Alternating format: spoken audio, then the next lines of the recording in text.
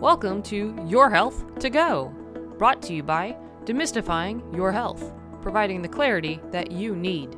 I'm Ashley Wood, registered nurse and author, your host. In each episode, we take a health topic that's important to you and break it down into easy to understand information. We also discuss the most common treatments and preventative techniques. Thank you for joining me today. Let's get started. Today's topic is spinal stenosis. After getting out of bed, you notice your neck is hurting, and your right arm feels tingly and slightly weak. You figure you slept wrong and go about your normal routine. However, your symptoms don't get any better. In fact, they start to get worse.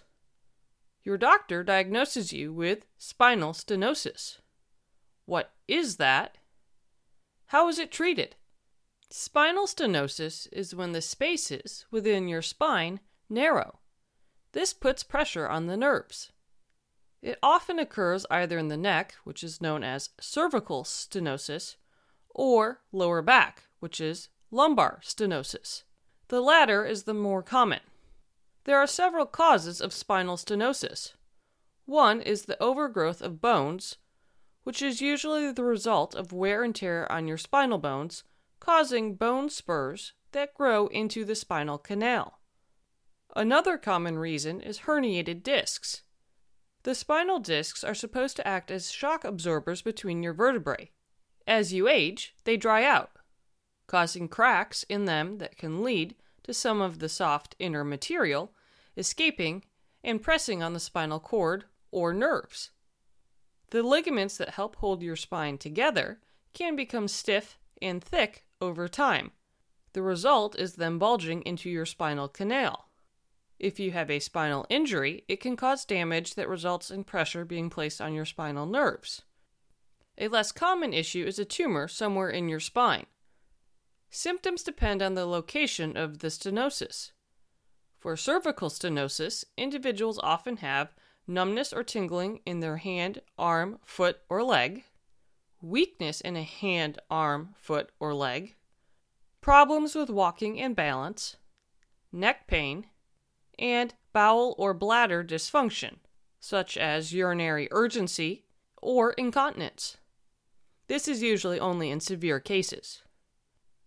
Those with lumbar stenosis have numbness or tingling in a foot or leg, weakness in a foot or leg, pain or cramping in one or both legs when standing or walking for long periods. Usually the pain goes away if you bend forward or sit down, and back pain. If not treated, spinal stenosis can cause permanent numbness, weakness, balance problems, incontinence, and paralysis. Spinal stenosis treatment depends on the location it occurs and the severity of your symptoms. For mild cases, your doctor will recommend monitoring your condition with regular follow-ups. When it comes to medications, the initial choice is over-the-counter pain relievers like ibuprofen, naproxen, and acetaminophen. If these don't work, your doctor will try tricyclic antidepressants because they've been shown to decrease chronic pain, or certain anti-seizure drugs because they've been proven to reduce the pain caused by damaged nerves. If your pain is severe, your doctor might suggest a short course of opioid pain relievers. Due to their addictive properties, this is only a short-term solution. Besides medications, your doctor will want you to try using heat and cold therapy. Cold therapy helps to reduce the pain, while heat aids in decreasing inflammation. Your doctor will also recommend doing stretching exercises or yoga. Another option is to go to physical therapy. Most people with spinal stenosis avoid activities because they don't want to hurt, but eventually this leads to muscle weakness, which increases pain. A physical therapist can help you build up your strength and endurance, improve your balance, and maintain the flexibility and stability of your spine. Some individuals benefit from steroid injections to the nerve root area, which becomes irritated and swollen when they're pinched. Injections of corticosteroids around this area reduce the inflammation, thereby relieving pain. It's important to note that this won't fix your stenosis. Also, repeated injections of steroids can weaken nearby bones and connective tissue, so you can only get these injections a few times a year. For individuals with thickened ligaments, your doctor can perform a decompression procedure. This involves removing a portion of the thickened ligament. This can only be done for those with lumbar stenosis. There are other surgical options available. A laminectomy involves the removal of the back part, or lamina, of the affected vertebrae. Sometimes that vertebrae is linked to adjoining vertebrae with metal hardware and a bone graft, which is also called a spinal fusion. This helps to maintain the spine's strength. With a laminotomy, only a portion of the lamina is removed, typically carving a hole just big enough to relieve the pressure in a particular spot. A laminoplasty is performed only on the vertebrae in the neck. During the procedure, the surgeon opens up the space within the spinal canal by creating a hinge on the lamina. Metal hardware connects the gap in the opened section. It's essential to note that while most people have relief after these procedures, some people's pain actually gets worse.